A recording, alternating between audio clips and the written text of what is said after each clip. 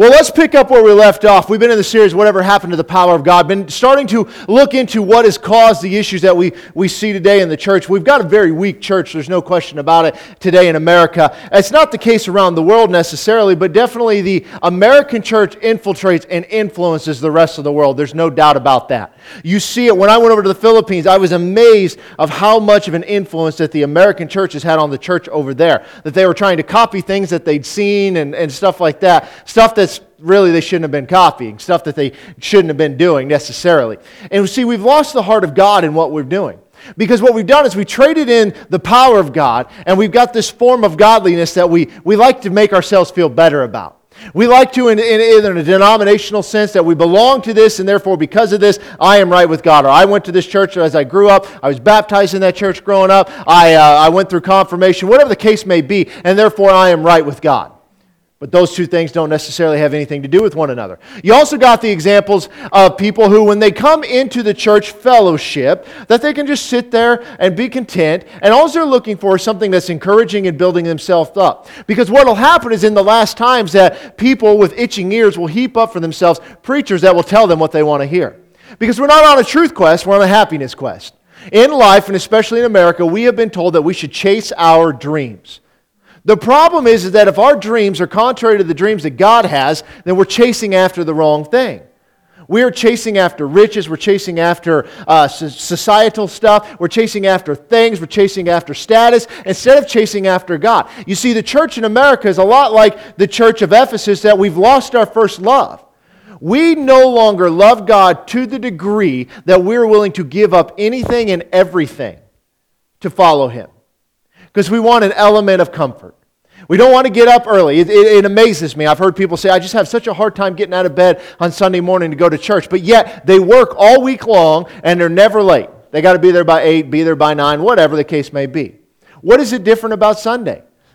It's not a matter that I can't, it's a matter that I won't. We just have to be honest with ourselves. I don't want to get out of bed. I don't want to go and do this. I want to just be there when I want to be there. And that's fine. That's a decision everybody's got to make. But it's like, what happened to us and our heart chasing after God?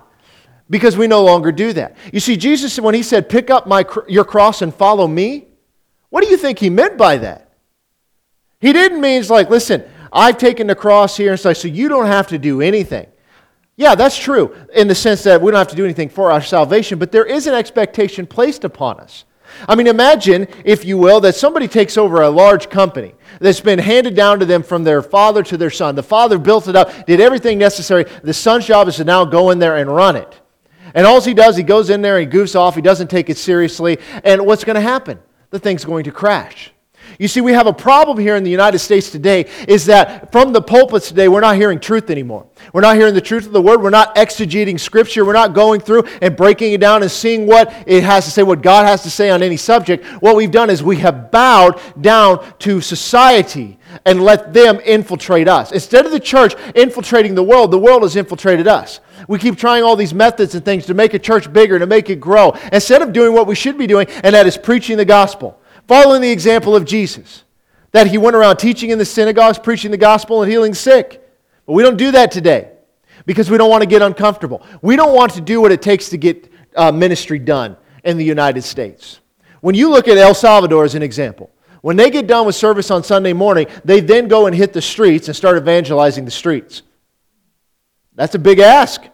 I mean, how many of us would be willing to do that every single Sunday? Now, you could make the argument and say, well, they just don't really have anything else going on. Their life is terrible. Maybe that's a good thing. Maybe we're too distracted. Maybe we've got it too easy. I remember when 9/11 hit, I know most of you in here remember this day, but I remember it very vividly. For 2 weeks after that, people were flooding the churches looking for answers. And it waned pretty quickly. But suddenly it woke everybody up. It's like, boy, we're not immune to this kind of stuff. We need to seek after God. Why does this happen? And what happened?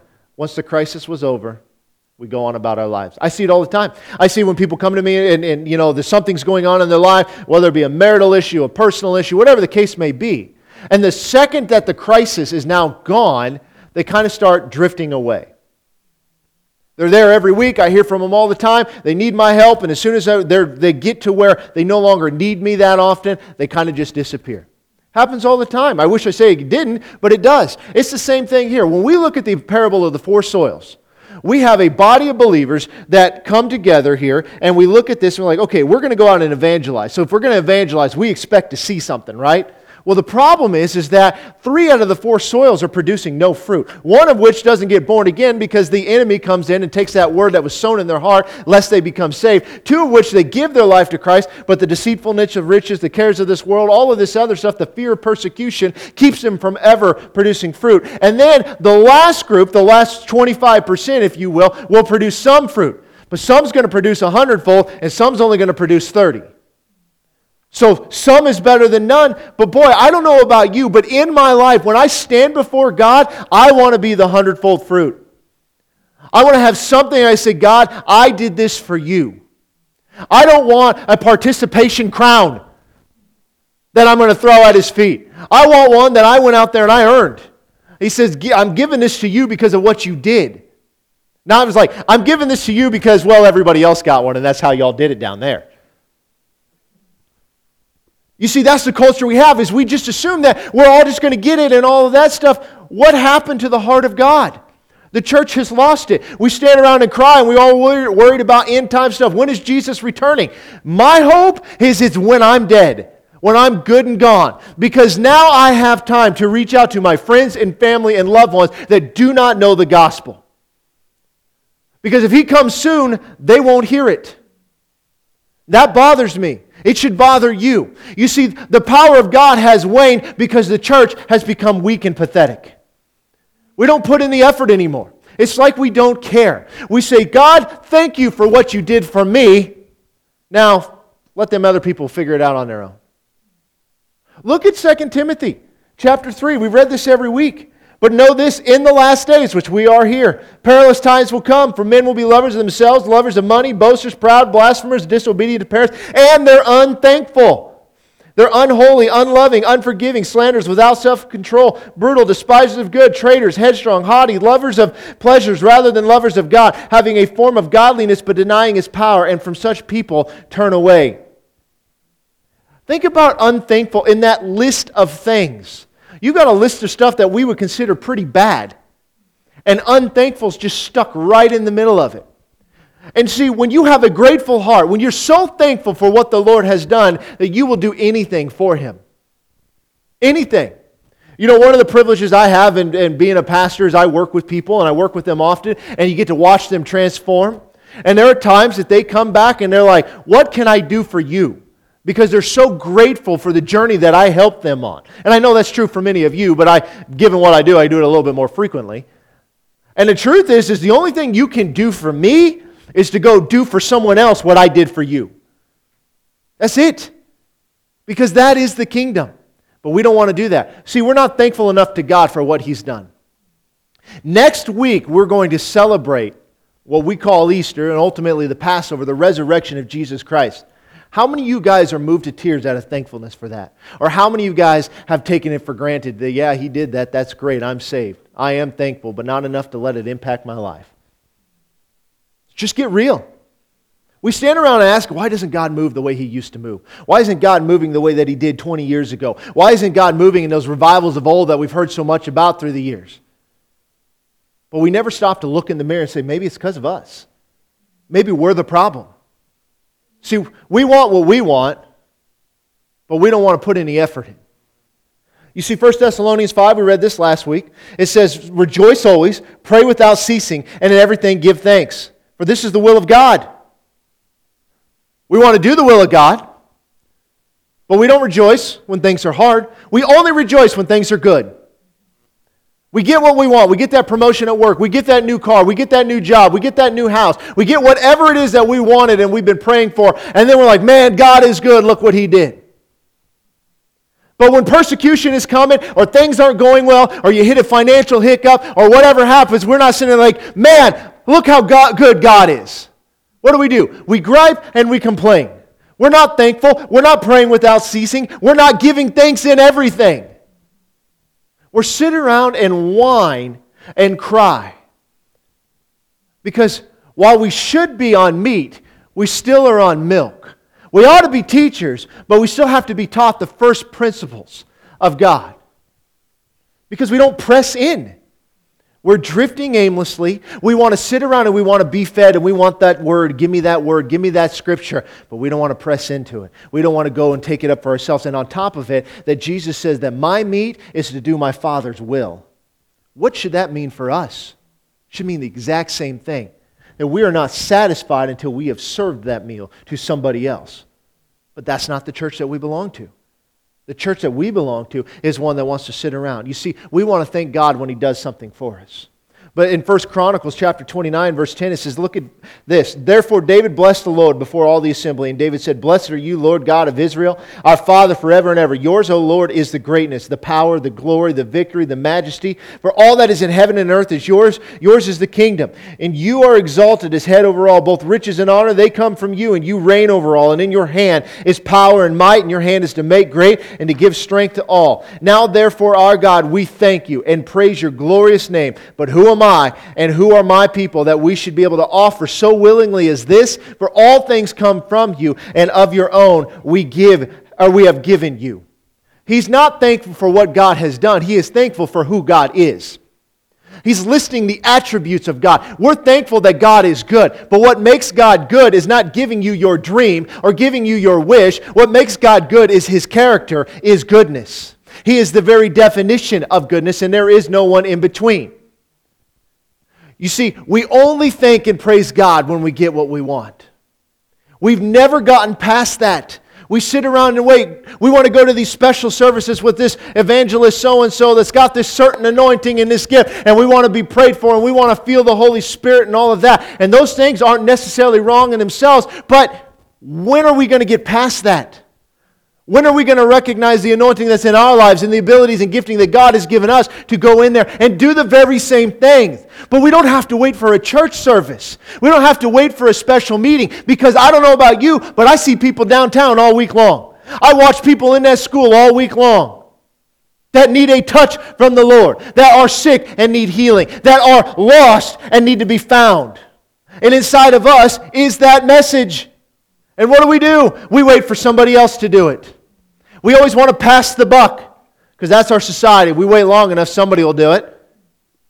You leave your socks on the floor long enough at your house, eventually your wife's going to pick them up, right? That's how that works. Eventually. Just got to wait her out. That's all you got to do. Somebody's going to win that argument. She's in the nursery today. I can get away with this stuff. In Deuteronomy chapter 8, we read this last week, but let's read it again. Verse 1. Every commandment which I command you today, you must be careful to observe, that you may live and multiply and go in and possess the land of which the Lord swore to your fathers. And you shall remember that the Lord your God led you all the way these 40 years in the wilderness to humble you and test you, to know what was in your heart, whether you would keep His commandments or not. So He humbled you and He allowed you to hunger. But He fed you with manna, which you didn't know, and neither did your fathers, that He might make known to demand that man does not live by bread alone, but man lives by every word that proceeds from the mouth of God.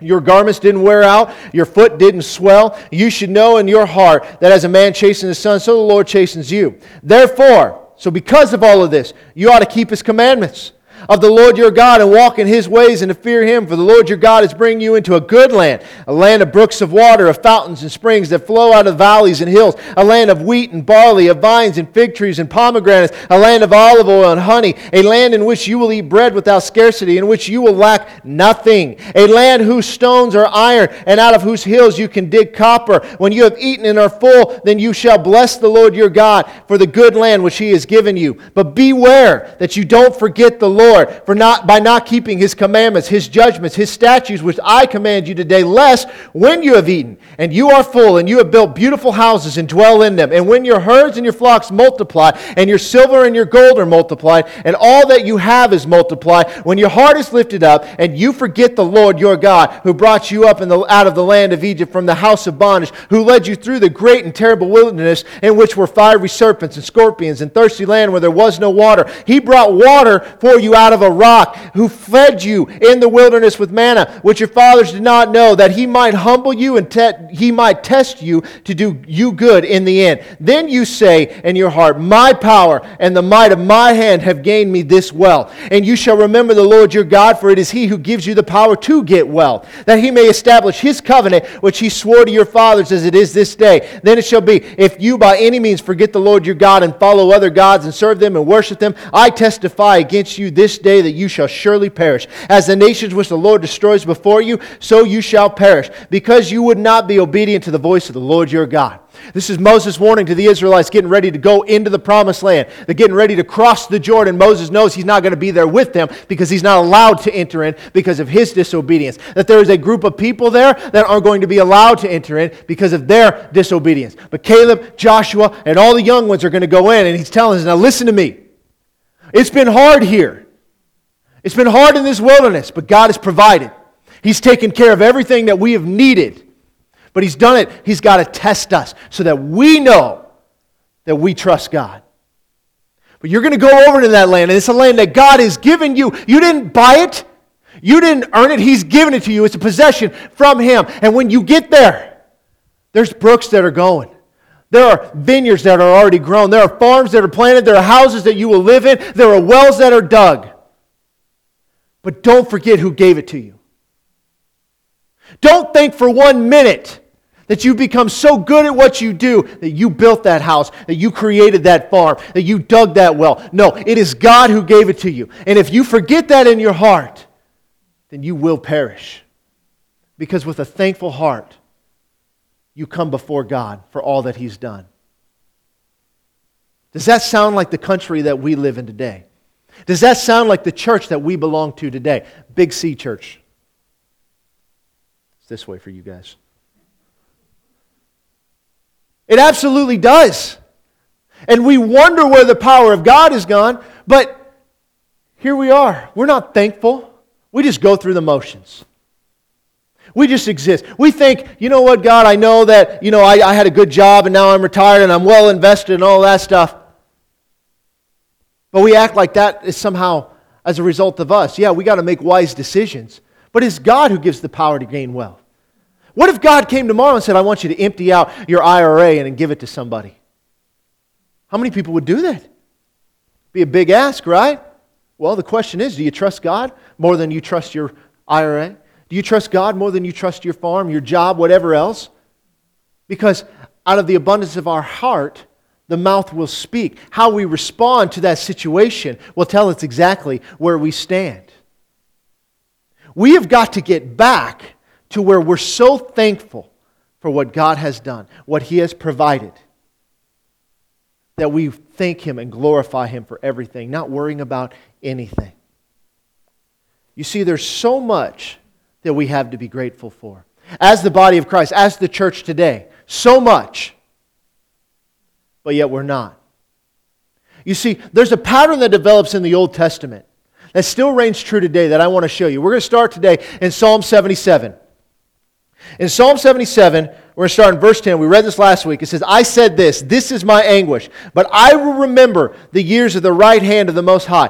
I will remember the works of the Lord. Surely I will remember your wonders of old, and I will also meditate on all your work and talk of all your deeds. What's he doing? He's remembering the things that God has done. Imagine David as a young boy who kills the lion and the bear. That he goes and he fights the Philistine and he wins. He's been crowned as king, but yet won't take the crown from the current king. That he brings judgment on the men who kill Saul because they shouldn't have done that.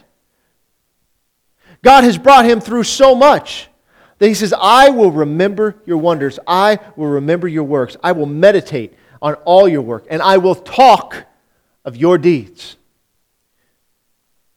You see, when we talk about the things of God and the power of God, the first thing that goes into our head is miracles. We think miracles. We think of supernatural healings and moves of God and things like that. Those are all true. Now, if I were to ask you, what's the greatest miracle that's in the Bible? What would your response be? Anybody? You say salvation. Resurrection. You say creation. What? The birth of Jesus. All miracles, right? You're going to be shocked to hear this, but the greatest miracle in the Bible is what Yoli said. Think about this. Genesis 1:1. In the beginning, God created the heavens and the earth. Now think about this for a moment. In that moment, in that very single verse, God created everything necessary to be made after that. He created time, space, and matter. In the beginning, God created the heavens and the earth. He creates those three items, and from those items, He makes everything. But what was before that? Nothing. The most powerful miracle is to create something from nothing. The resurrection of Jesus is probably the most profound miracle in our lives. No question about it. Because it is the gospel. But if nothing was ever made, it wouldn't have mattered. Right? There'd be no resurrection because there'd be no nothing. There'd be no something, I should say. It's hard to wrap your head around nothing, but nothing is nothing. Aristotle said nothing is what rocks dream about. It's nothing. Out of nothing, God created. That is the most powerful miracle because anybody can take something and manipulate it in one way or another. But to take nothing and to create something, that's a powerful God. Now, when I say that's the greatest miracle, I'm not saying it is the most spectacular or anything like that. But there's a lot that goes on there because it's through that very miracle that the world is judged. Off of that one thing. It's not judgment off of your sins necessarily, but the fact that we are held accountable because of the creation. We see that in Romans 1. Look at Romans 1, starting in verse 16. Paul says, I'm not ashamed of the gospel of Christ. Let's stop there for a minute. If you're not ashamed of something, doesn't that mean that you would, without any hesitation, proclaim it at every opportunity? You ever met a conspiracy theorist? I'm sure some of you have. If you don't know that you have, I promise you that you have. But somebody that believes like aliens did 9/11 or aliens built the pyramid, or the government is covering up all this other stuff. And I'm not saying they haven't. I don't know. Not the alien part. No, misunderstand me. But you hear somebody make these statements, and you're like, okay. But they are unashamed because they are fully persuaded in what they believe. As crazy as it sounds, like who shot JFK? It's the government. They were covering him up. All this other stuff that goes out there. And all you want to do is you want to put on a tinfoil hat. I may have told you this story, but I had a pastor friend of mine. We were eating lunch in a little barbecue joint one time. And we'd always sit up at the bar. I knew the owners real well. And we're sitting there eating lunch, and we're getting ready to leave, and we're walking out the door. And there'd been this guy who was hammering drinks the entire time that we were there. And we get to talking about something. And he just turns around, and he says, did you know that 9/11 was a government cover-up? Out of the blue. I don't know who this man is. And we're like, what? He's like, absolutely. So the government is the reason that 9/11 happened, and that they've covered it up. It was all about money, and he goes on to this whole... It starts talking about everything.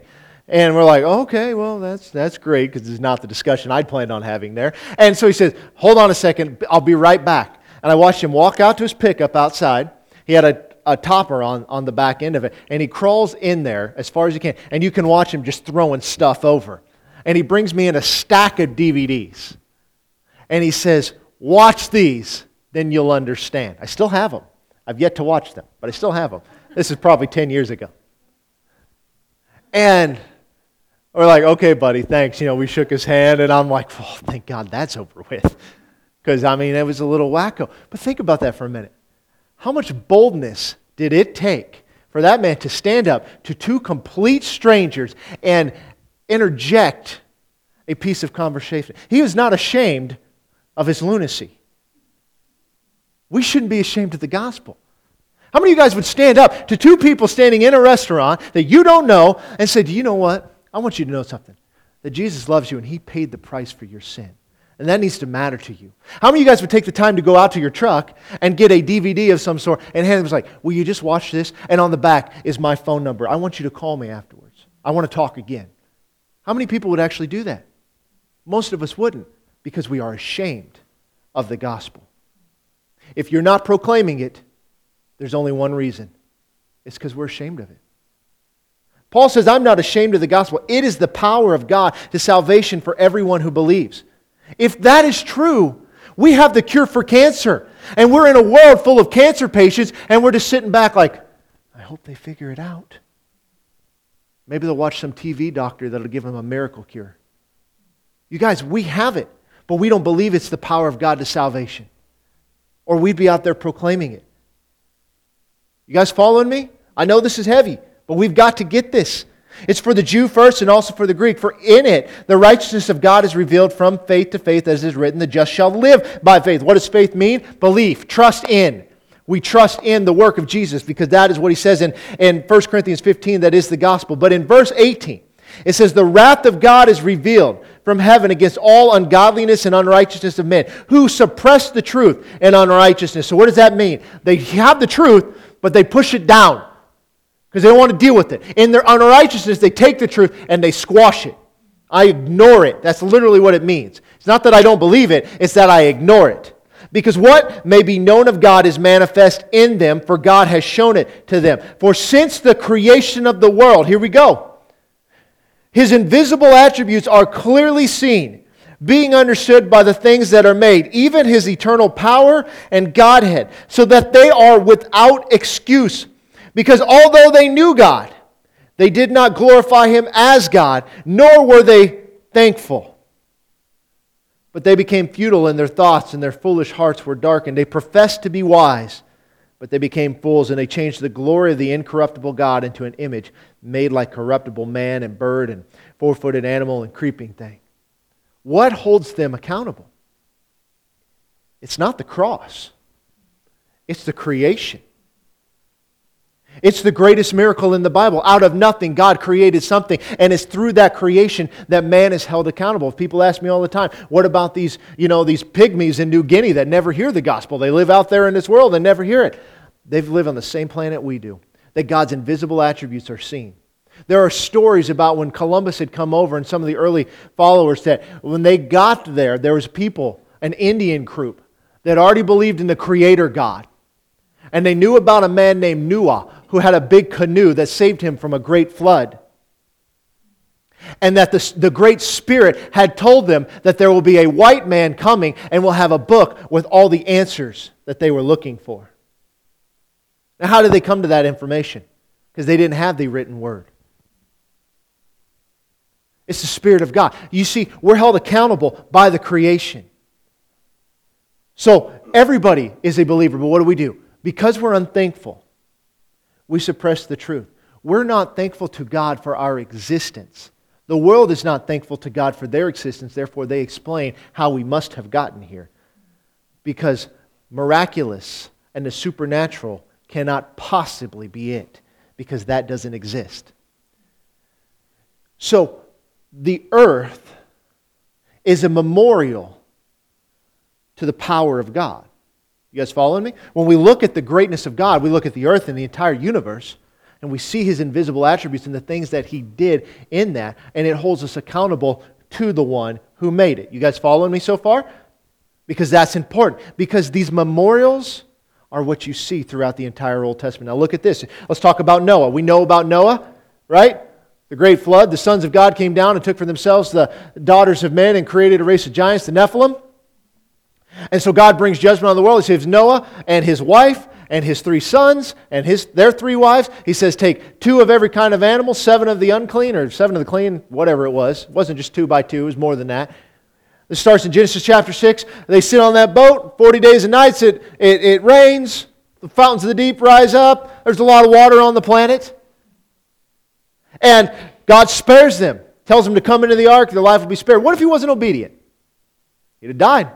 Right? But he was obedient. He built the ark, 120 years. Here we go, verse 9. It's getting towards the end here. Verse 8. Then God spoke to Noah and to his sons with him, saying, and as for me, Behold, I will establish my covenant with you and with your descendants after you. So God's creating a covenant. We call this the Noahic covenant. And with every living creature that is with you, the birds, the cattle, and every beast of the earth with you, of all that go out of the ark, every beast of the earth. Thus I establish my covenant with you. Never again shall all flesh be cut off by the waters of the flood. Never again shall there be a flood to destroy the earth. So that's the promise of God. This is the covenant. Guys, no matter what happens, I will never destroy the world by water again. That's the promise of God. And God said, this is the sign of the covenant, which I make between me and you, and every living creature that is with you for perpetual generations. I set my rainbow in the cloud, and it shall be for the sign of the covenant between me and the earth. It shall be when I bring a cloud over the earth that the rainbow shall be seen in the cloud, and I will remember my covenant, which is between me and you, and every living creature of all flesh. The waters shall never again become a flood to destroy all flesh. The rainbow shall be in the cloud, and I will look on it to remember the everlasting covenant between God and every living creature of all flesh that is on the earth. And God said to Noah, this is the sign of the covenant which I have established between me and all the flesh that is on the earth. So the promise is, I will never destroy the earth again by water. And He creates a memorial, a sign for God and for Noah, that when you see this, you will remember the work of what the Lord did and the promise that God made. When you see that rainbow, you will know, and God will know, that He will never destroy the earth again by water. Now, it is no coincidence, guys, because everything is spiritual. It's no coincidence that the homosexual movement has adopted the rainbow as their sign. Now think about this. There was a judgment of God that brought the flood. You had a people that were spared, and the sign that God will never judge the world that way again was the rainbow. And here you have the homosexual movement saying, you can't judge me, using the exact same thing. But the memorial is what I want you to get. You see, it was that way when God said, when I look at it, I will remember what. When you look at it, it's with all the earth. Every time you see a rainbow, that should go to your mind. God will never again destroy the earth with water. You notice He didn't say, I will never again destroy the earth, because that's coming, but not with water. You see, this memorial was set up so that He can remember the reason of the flood and the promise of God. So do you think Noah kept the boat around just in case God changed His mind? Of course not. Of course not. He didn't need it. He knew it was done. Well, let's look at Abraham. You guys know who Abraham is? The father of many nations. Okay? Genesis chapter 17, verse 1. When Abraham was 99 years old, the Lord appeared to Abram and said to him, I am Almighty God, walk before me and be blameless. And I will make my covenant between me and you, and I will multiply you exceedingly. So that's the promise. Then Abram fell on his face, and God talked to him, saying, As for me, behold, my covenant is with you, and you shall be a father of many nations. No longer shall your name be called Abram, but your name shall be Abraham, for I have made you a father of many nations. And I will make you exceedingly fruitful, and I will make nations of you, and kings shall come from you. And I will establish my covenant between me and you and your descendants after you in the generations for an everlasting covenant to be God to you and your descendants after you. Also, I give to you and your descendants after you the land in which you are a stranger, all the land of Canaan as an everlasting possession, and I will be their God. Just so you know, when God gives you something, I don't care what politics says, that land belongs to Israel. God gave it to him. Verse 9, and God said to Abraham, As for you, you shall keep my covenant, you and your descendants after you, throughout their generations. This is my covenant which you shall keep between me and you and your descendants after you. Every male child among you shall be circumcised, and you shall be circumcised in the flesh of your foreskin, and it shall be a sign of the covenant between me and you. So here we have another covenant, a promise of God. But there is a sign, a memorial. It's something that when it is seen, it triggers an understanding. Now, there's a spiritual thing that the seed of Abraham would pass through that covenant into the seed of the woman, creating a nation. But the promise is to Abraham that I will make you a father of many nations. And in order to do that, what has to happen? He has to have a child. And that is Isaac. Another promise that is made, that at first he's like, are you serious? Have you seen my wife? She's old. So was he. And they tried to go about it on their own. Didn't work out real well. But eventually Isaac came. But it was the sign of the covenant. It was something that the Jews did, and the Jews alone, that they must enter into the covenant. In fact, when they enter across the Jordan River, Joshua, when he takes them across there, they take 3 days and they circumcise all the males that were born in the wilderness, because it was a requirement. If they're going to take the land promised by God, they should really fulfill the covenant that God had made. So here we've got Abraham. We have another thing, a thing that when we look back and we think about it, it reminds us of what God did. Well, let's look at Jacob. Genesis chapter 28, verse 10. Now Jacob went out from Beersheba and went toward Haran. And so he came to a certain place and stayed there all night. And because the sun had set, and he took one of the stones of that place and he put it at his head. And he lay down in that place to sleep. It does not say that he used the stone as a pillow, just so you know. Okay, I know cartoons and make that, but that's not what it says. It may have, but that's not what it says. Then he dreamed, and behold, a ladder was set up on the earth, and its top reached to heaven, and there the angels of God were ascending and descending on it. And behold, the Lord stood above it and said, I am the Lord God of Abraham, your father, and the God of Isaac. The land on which you lie, I will give to you and your descendants. Also your descendants shall be as the dust of the earth. You shall spread abroad to the west and to the east and to the north and the south. And you and in your seed all the families of the earth shall be blessed. Behold, I am with you, and I will keep you wherever you go, and will bring you back to this land, for I will not leave you until I have done what I have spoken to you. And Jacob awoke from his sleep and said, surely the Lord is in this place, and I did not know it. And he was afraid and said, how awesome is this place? There is none other than the house of God, and this is the gate of heaven. Then Jacob rose early in the morning, and he took the stone that he had put at his head. He set it up as a pillar and poured oil on top of it. And he called the name of that place Bethel, but the name of that city had been Luz previously. Then Jacob made a vow, saying, if God will be with me and keep me in this way, I am going, and give me bread to eat and clothing to put on, so that I come back to my father's house in peace. Then the Lord shall be my God, and this stone which I have set as a pillar shall be God's house, and all that you give me, I will surely give a tenth to you. Why did he set up a pillar? It was a memorial. It's when he sees this, he will remember that this is the place of God. This is where God was. This is where God revealed himself to me. This is where God made a promise to me. And now when he saw it, that he would know and he would remember the very promise of God. Fair enough? Are you guys picking up on this trend? Okay, let's look at it again. Still with Jacob. Genesis chapter 31, verse 43. This is a little different, but same concept.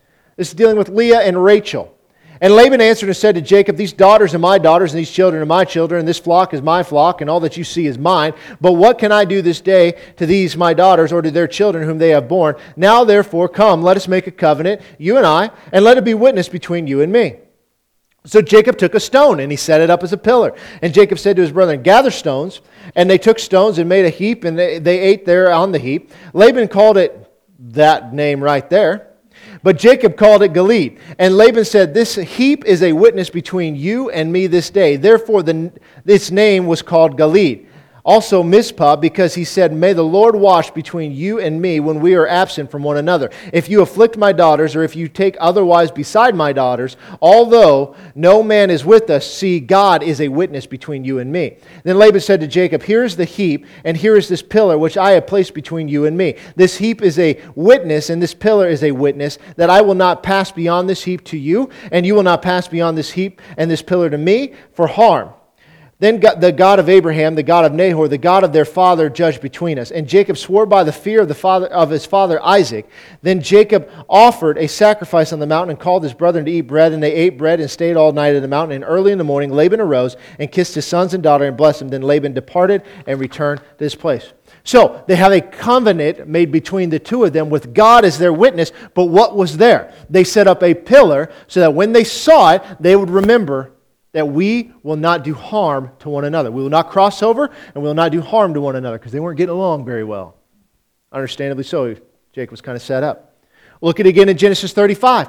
Verse 1, then God said to Jacob, arise, go up to Bethel and dwell there, and make an altar there to God, who appeared to you when you fled from the face of Esau your brother. And Jacob said to his household and to all who were with him, put away the foreign gods that are among you, purify yourselves and change your garments. Then let us arise and go up to Bethel, and I will make an altar there to God, who answered me in the day of my distress, and has been with me in the way which I have gone. So they gave Jacob all the foreign gods which were in their hands, and the earrings which were in their ears, and Jacob hid them under the terebinth tree which was by Shechem. And they journeyed and the terror of God was upon the cities that were all around them, and they did not pursue the sons of Jacob. So Jacob came to Luz, that is Bethel, which is in the land of Canaan, and he and all the people who were with him. And he built an altar there, and called the place El Bethel, because there God appeared to him when he fled from the face of his brother. Now Deborah, Rebekah's nurse, died, and she was buried below Bethel under the terebinth tree, so the name of it was called Alin Bakuth. Then God appeared to Jacob again, when he came from Padan Aram, and blessed him. And God said to him, your name is Jacob. Your name should not be called Jacob anymore, but Israel should be your name. So he called his name Israel. And also God said to him, I am the God Almighty. Be fruitful, multiply. A nation and a company of nations shall proceed from you, and kings shall come from your body. The land which I gave Abraham and Isaac I give to you, and to your descendants after you I give this land. Then God went up from in the place where he talked with him. So Jacob set a pillar in the place where he talked with him, a pillar of stone, and he poured a drink offering on it, and he poured oil on it. And Jacob called the name of the place where God spoke with him Bethel. Why did he build a pillar? Because once again, God made a promise. You see, they continued to do this, to build something that when they looked on it, it reminded them of the promise of God. That's the key here, is we have to understand this. But we also see it when they're getting ready to enter the promised land. Because I want you to watch this, because this plays an important role in the New Testament. In Deuteronomy 27, so still Moses talking, verse 1, now Moses with the elders of Israel commanded the people, saying, keep all the commandments which I commanded you today. And it shall be on the day when you cross over the Jordan to the land which the Lord your God is giving you, that you shall set up for yourselves large stones and whitewash them with lime. You shall write on them all the words of this law, when you have crossed over, that you may enter the land which the Lord your God is giving you, a land flowing with milk and honey, just as the Lord God of your fathers promised you. Therefore it shall be, when you have crossed over the Jordan, that on Mount Ebal you shall set up these stones which I command you today, and you shall whitewash them with lime, and there you shall build an altar to the Lord your God, an altar of stones, and you shall use an iron tool on them. You shall build you should use no iron tool on them. You shall build with whole stones the altar of the Lord your God, and offer burnt offerings on it to the Lord your God. You shall offer peace offerings, and shall eat there. Rejoice before the Lord your God, and you shall write plainly on the stones the words of this law. So Moses telling them what to do. It's like when you get over there, you're going to build this altar, and it's memorial to him, to the promise, and on this you have the words of the law, the 10 Commandments, if you will. You're going to write all of this stuff down. So it was always in their remembrance of why they're there and how they got there. Okay? Now, they're getting ready. Moses dies. They're going to enter the promised land. We're going to Joshua chapter 3. We're going to read for a bit here. Joshua rose early in the morning, and they set out from Acacia Grove and came to the Jordan, that's the river. He and all the children of Israel, and lodged there before they crossed over. So it was after 3 days that the officers went through the camp. And they commanded the people, saying, when you see the ark of the covenant of the Lord your God, and the priests, the Levites, bearing it, then you shall set out from your place and go after it. Yet there shall be a space between you and it, and 2,000 cubits by measure. Do not come near it, that you may know the way by which you must go. For you have not passed this way before. And Joshua said to the people, sanctify yourselves, for tomorrow the Lord will do wonders among you. Then Joshua spoke to the priests, saying, take up the ark of the covenant and cross over before the people. So they took the ark of the covenant and went before the people. So remember that the Levites were the only ones that could move the ark. They couldn't put their hand on it. Anybody that came near it was going to die. They had to carry it on those poles. And they are to go out in front of the people. Everybody else has to stay 2,000 cubits away, which is a lot. And the Lord said to Joshua, this day I will begin to exalt you in the sight of all Israel, that you may know that as I was with Moses, so I will be with you. You shall command the priests who bear the ark of the covenant, saying, when you have come to the edge of the water of the Jordan, you shall stand in the Jordan. And so Joshua said to the children of Israel, come here and hear the words of the Lord your God. And Joshua said, by this you shall know that the living God is among you, and that he will without fail drive out from before you the Canaanites, the Hittites, the Hivites, the Perizzites, the Girgashites, the Amorites, and the Jebusites. So now he's sitting there saying, you're going to go through this with confidence, because God is going to give you a sign that he is going to do what he promised to do. He's giving the sign ahead of time. Behold, the ark of the covenant of the Lord of all the earth is crossing over before you into the Jordan. Now therefore take for yourselves 12 men from the tribe of Israel, one from every tribe, and it shall come to pass as soon as the soles of the feet of the priests who bear the ark of the Lord of all the earth shall rest in the waters of the Jordan, that the waters of the Jordan shall be cut off, the waters that come down from the upstream, and they shall stand as a heap. So it was, when the people set out from the camp to cross over the Jordan with the priests bearing the Ark of the Covenant before the people, and as those who bore the Ark came to the Jordan, and the feet of the priests who bore the Ark dipped in the edge of the water, for the Jordan overflows all its banks during the whole time of harvest, that the waters which came down from upstream, they stood still, and rose in a heap very far away at Adam, the city that is beside Zeretan. So the waters that went down from the sea of Arabah, the salt sea, failed and were cut off, and the people crossed over opposite Jericho. Now what does that sound like? It sounds like the Red Sea. They are crossing over on dry ground. The river has been heaped up on both sides. How far it goes, I don't know, but it's quite a ways. Then the priests who bore the Ark of the Covenant of the Lord stood firm on dry ground in the midst of the Jordan. Now the Jordan's not a very wide river, except when it's flooding. I mean, kind of like our river right here right now. And it goes quite a ways. All Israel crossed over on dry ground until all the people had crossed completely over the Jordan. So now we're in chapter 4, verse 1. Everybody's going across. And it came to pass when all the people had completely crossed over the Jordan that the Lord spoke to Joshua, saying, Take for yourselves 12 men from the people, one man from every tribe, and command them, saying, Take for yourselves 12 stones from here, out of the midst of the Jordan, from the place where the priest's feet stood firm. You shall carry them over with you and leave them in the lodging place where you lodge tonight. And Joshua called the 12 men whom he had appointed from the children of Israel, one from every tribe. And Joshua said to them, Cross over before the ark of the Lord your God in the midst of the Jordan, and each one of you take up a stone on his shoulder, according to the number of the tribes of the children of Israel, that this may be a sign among you when your children ask in time to come, saying, What do these stones mean to you? Then you shall answer them that the waters of the Jordan were cut off before the ark of the covenant of the Lord. When it crossed over the Jordan, the waters of the Jordan were cut off, and these stones shall be for a memorial to the children of Israel forever. Now what's he doing? He is taking the stones as God told them to do, and they're going to set up this memorial. And the purpose of the memorial wasn't just for their benefit, but it was also for the children's benefit.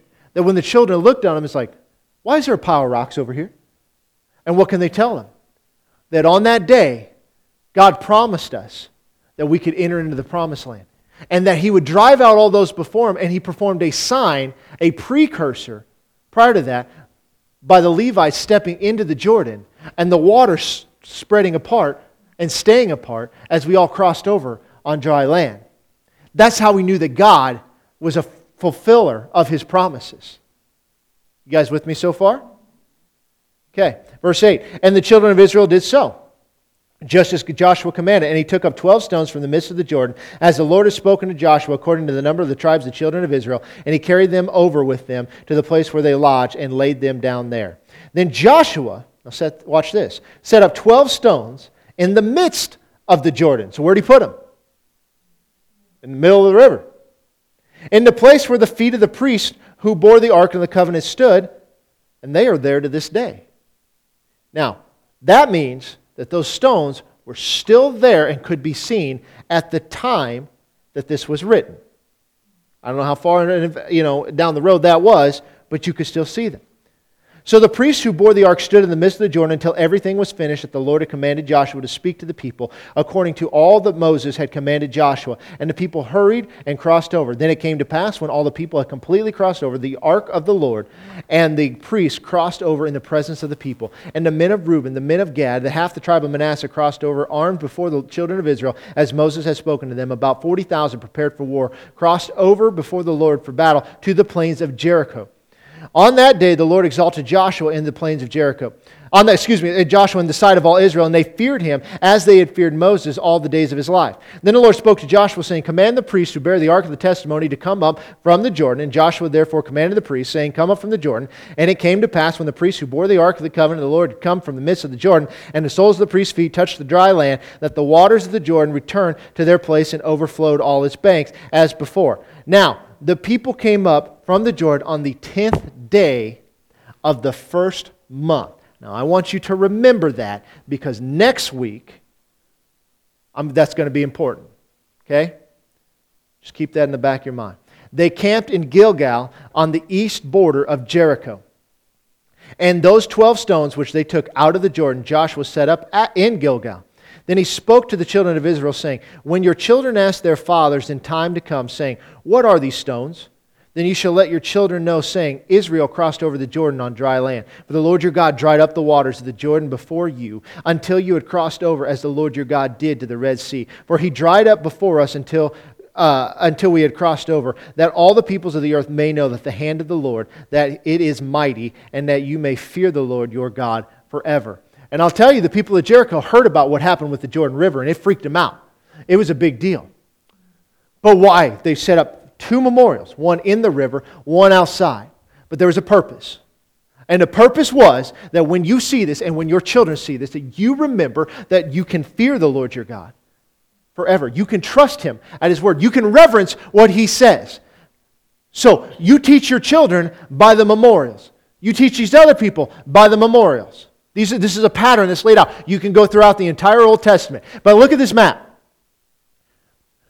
Now, Gilgal, this makes them look further away than it is. Some say it was up here to the north. Some say it was down here to the south. What we know is it's not very far because this space here is not much. There is not much space between the Jordan River and Jericho. And wherever exactly Gilgal was, because they've been excavating, and unlike what we have today, it doesn't have a sign up that says, "Welcome to Gilgal." Okay? So they're making some assumptions. It just depends on who you talk to. But the spacing was not very far. Jerusalem's going to be down here. So they had come up this way down, and then they worked their way ultimately to Jerusalem as they go through and conquer the land. So these rocks, this memorial, are set up right here by the Jordan River. One was in the river, one was outside of the river, for the purpose of remembering the promises of God. That you know them and you can trust them, because this is a memorial to the execution of that promise. You guys see that? Okay, now, what does that have to do with anything? Let's look at the New Testament. Let's go to Matthew chapter 3. We'll start in verse 1. In those days, John the Baptist came preaching in the wilderness of Judea and saying, Repent, for the kingdom of heaven is at hand. For this is he who is spoken by the prophet Isaiah, saying, The voice of one crying in the wilderness, Prepare the way of the Lord, make His path straight. Now John himself was clothed in camel's hair, with a leather belt around his waist. His food was locusts and wild honey. Kind of sounds like stuff you eat. Then Jerusalem, all Judea, and all the region around the Jordan went out to him and were baptized by him in the Jordan, confessing their sins. So where do they baptize people? In the Jordan River. Where did they cross into the Promised Land? The Jordan River. Okay? Verse 7. But when he saw many of the Pharisees and Sadducees coming to his baptism. Now remember, these are the guys giving him problems, giving Jesus all sorts of fits. What's he say? You brood of vipers, who warns you to flee from the wrath to come? Therefore bear fruits worthy of repentance. Do not think to say to yourselves, We have Abraham as our father. For I say to you that God is able to raise up children to Abraham from these stones. What stones? The memorial. Even now the axe is laid to the root of the trees. Therefore every tree which does not bear good fruit is cut down and thrown into the fire. I indeed baptize you with water unto repentance, but he who is coming after me, who is mightier than I, whose sandals I'm not worthy to carry, he will baptize you with the Holy Spirit and with fire. And his winnowing fan is in his hand, and he will thoroughly clean out his threshing floor and gather his wheat into the barn, but he will burn up the chaff with unquenchable fire. See, John the Baptist is using an illustration with the Pharisees. Now, what were the Pharisees doing? They were leading people away from the Messiah. The Messiah was the sign, John the Baptist was the sign that the Messiah was at hand, because he was the precursor. In other words, God gave a sign to the world that the Messiah is here. They should follow him. And John sees him. So God performs a miracle with the Levites standing in there. Said, this is how you know that I'll do exactly what I said. It was a precursor. They set up these stones there at the Jordan so that every time they saw them, they can remember that God would do exactly what he said he would do. Here's John the Baptist baptizing people in the river. And he says, don't think of yourselves because you play a good game, because you keep the commandments, because you claim to keep the law, or you're a teacher of Israel, that you're in. Because God will raise children of Abraham up from these stones, these memorials. I can't say definitively whether it's the same thing, but what other stones could he possibly be talking about? You see, they were hung up on the memorials. John was hung up on whom the memorial represented. The Pharisees and Sadducees had a form of godliness, but they denied the power. The power was coming. We have got to stop doing the same thing. We have got to get back to the gospel. Part of the memorials and part of what next Sunday represents, next Sunday being Easter Sunday, is a memorial to what God has done. That's why we celebrate it. But it's so much bigger than just us. It's so much more. You see, there are things that have happened in our lives that we've got to go look back at and say, man, God really came through here. God really came through there. There are stories that many of you had of supernatural things that God has done in your life. Some of you guys have been saved from the pit of hell down on earth. That who you are today is nothing like who you were 20 years ago, 10 years ago, 5 years ago, because of the goodness of God. We're going to see next week what the resurrection truly means and why that's so crucial. You guys follow me so far? This is kind of setting up next week. But we have a memorial before God. And it's not something that we worship. We worship the God of Israel, the God of the Gentiles, the God of all gods, and the King of all kings.